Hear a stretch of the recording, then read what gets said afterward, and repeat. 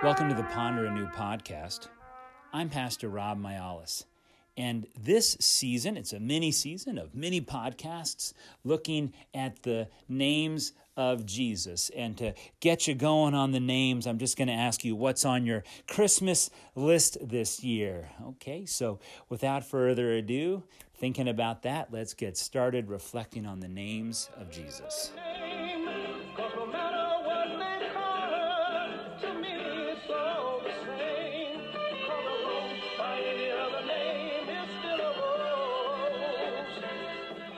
So what are you hoping for this Christmas?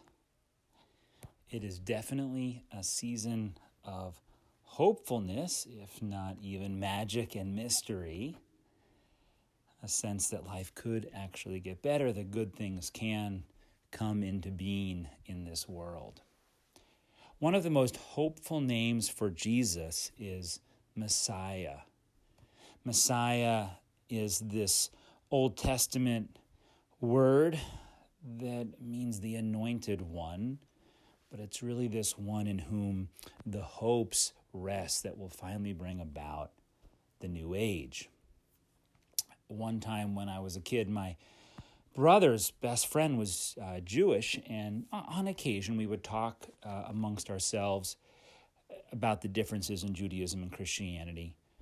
And he was only maybe 9, 10, maybe 11. I don't think he had had his bar mitzvah yet. But at some point it came up, who is the most important person in your religion? And for Christians, it's like obviously Jesus. And we assumed that for him it was going to be maybe Moses or Abraham or maybe David or something. And he kind of thought about it, and then he said the Messiah. And it was, and the older I get, the more I realize just what a brilliant answer. Really, again, the Old Testament pointing towards this one person, this Messiah, in whom the hopes and fears of all the years would be met. Jesus is referred to, is called the Messiah. And again, for Christians, actually, it's really important that Jesus is the Messiah. We wouldn't disagree on the importance of the Messiah. For us, the difference is that we would claim that Jesus of Nazareth is, in fact, this Messiah. And in Jesus' birth, in fact, the angels proclaimed to the shepherds that, this is Luke chapter 2, that to you a son is given, a son is born. And then it says a Savior who is the Messiah, the Lord, in the city of David. And then at the end of Jesus' life, in fact, the people, when Jesus is on the cross, they say, "You're the Messiah, save yourself." But then what we really know that it's sort of this really important name is in the middle of the Gospel of Matthew. And this actually happens in other Gospels too, but it says here, this is chapter 16, verse 13 of Matthew's Gospel. Now when Jesus came to the district of Caesarea Philippi, he asked his disciples, "Who do people say that the Son of Man is?" And they said, "Some say John the Baptist, but others Elijah, and still others Jeremiah or one of the prophets." Jesus said to them, "But who do you say that I am?" Simon Peter answered, "You are the Messiah, the Son of the living God." Jesus answered him, "Blessed are you, Simon, son of Jonah, for flesh and blood have not revealed this to you, but my Father in heaven. And I tell you, you are Peter, and on this rock I will build my church, and the gates of Hades will not prevail against it." And he goes on to say he sternly ordered the disciples not to tell anyone he was the Messiah. Right? This is the winner, chicken dinner answer. This is the big fish. This confession is what the church will be built. So the angels are proclaiming it. They're taunting him about it on the cross. And then in the middle, this is again where Jesus sort of assigns Peter his leadership role and says this really is the confession that Jesus is the Messiah.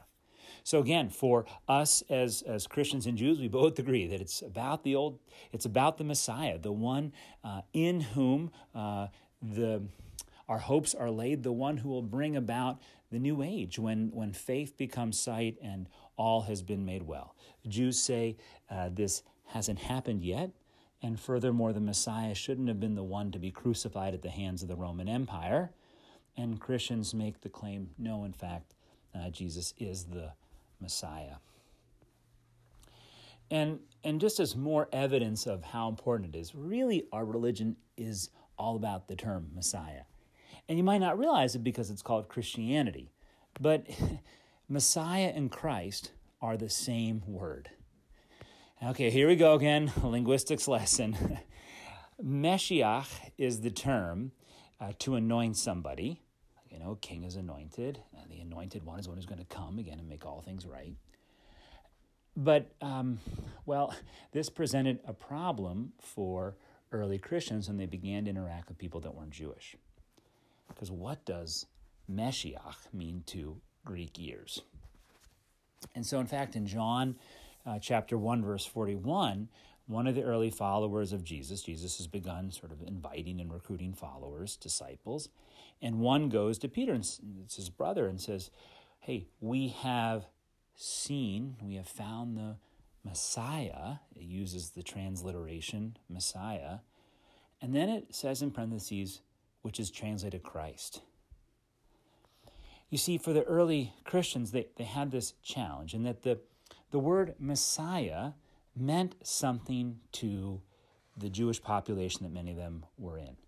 And sometimes you'll hear that it meant that Jesus, as the Messiah, or whoever the Messiah would be the one to lead an armed rebellion against Rome. And it's probably true that almost everybody in first century Judaism would have agreed that the Roman occupation was not sort of part of the end game.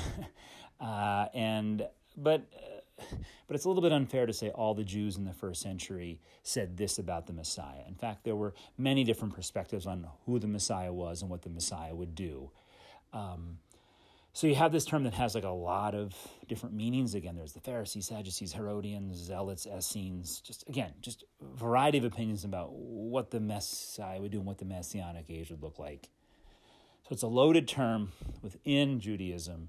And then for the Greek-speaking ears, Meshiach, Messiah, means nothing to them. So they actually translated the message, and they used the Greek term anointed one, and anointed in Greek is Christos. The word Christ is just simply the Greek for anointed. It's the Greek way that they used Messiah. So it's fascinating here that the word Jesus Christ actually is a Hebrew name, Jesus, like Joshua, again, we covered that last week. And then the last one is a Greek, Christos. And Jesus was from the Jews, but he was ultimately for the Greeks. He was for the non-speaking world. God had something bigger in mind than simply the restoration of one nation or one tribe, but the healing, the salvation, as the angel says, good news of great joy for all the people. So there's something more universal about this. And just whenever you see the name Jesus Christ, it can remind you Jesus is both Jewish, but he was for really the whole world, the non-Jewish population. And it also that his name had to be translated. And this is something fascinating that Christianity has always been very comfortable with translation from Pentecost Sunday on. Whenever something's translated, there can be something gained, but also something lost. In this case, when they translated to Christos, they got to avoid, in some ways, all the baggage within Judaism about what the word Meshiach actually meant. And it's sort of, but at the same time, they lost something in that, this term then, what does it actually mean? And who is the anointed one? And where does this term kind of come from? Islam, in fact, so is uncomfortable with the idea of translation. You actually have to read Arabic, and you can only read the Quran in an interpretation. That, again, they don't allow translation because you have to get to the true word, whereas Christianity has always said, no, God is comfortable being translated, right? God is actually comfortable being one of us as a human. This sort of the scandal of the incarnation is really embedded already in that name, Christos, there. Okay, so where am I going with all of this, and what might the relevance of this be for us today? Well, as Christians today, we find ourselves in a world in which a lot of our vocabulary as Christians is loaded down with a lot of baggage. So I think, what are words that for you, when you think about, you're not even quite sure what they really mean. You just know they're sort of churchy words, or they're even churchy words that people disagree about. The words sin, atonement, sacrament, communion, baptism. What do these words sort of really mean? Again, we sort of use them, but they may mean different things to different sort of strains of Christianity. And a lot of, too, of our vocabulary may not make sense to a broader world, right? I mean, the angel proclaims, "I bring you good news" to the shepherds. Well, the word for good news is evangelion. But today, the word evangelical may be more associated with political stances rather than angels' proclamations on the night of Christmas. So we are in this time where there's this, and again, I'm sure you can think of some of these terms where a lot of the terms we have may not easily translate to a sort of a non-Christian audience out there. The people in our lives who aren't necessarily involved in faith communities. The duns, they're done with church, or the nuns, they're not involved at all. So what can we do? Well, Christmas can be a time when people become more open to the message of the gospel for a variety of reasons. And I think actually this term Messiah or Christ can give us a way to think about how we engage with people who aren't in church around this time of year. And that's what that question that I asked earlier about hope, and asking people what our hopes are. What are, behind your sort of Christmas list? What do you want? And then hopefully to sort of explore together what might it mean for Jesus really to be the anointed one who comes to fulfill our hopes.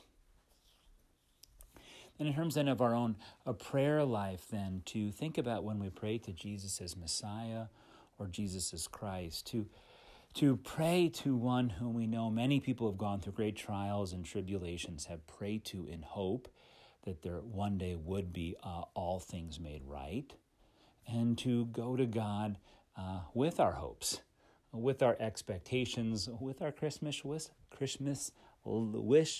list, to the God who is always a God of hope, who makes all things right. So that was the word Messiah or Christ today. You got two words for the price of one, and I hope again this reflection on hope and translation gives you both for yourself and how you might share the news of this Christmas.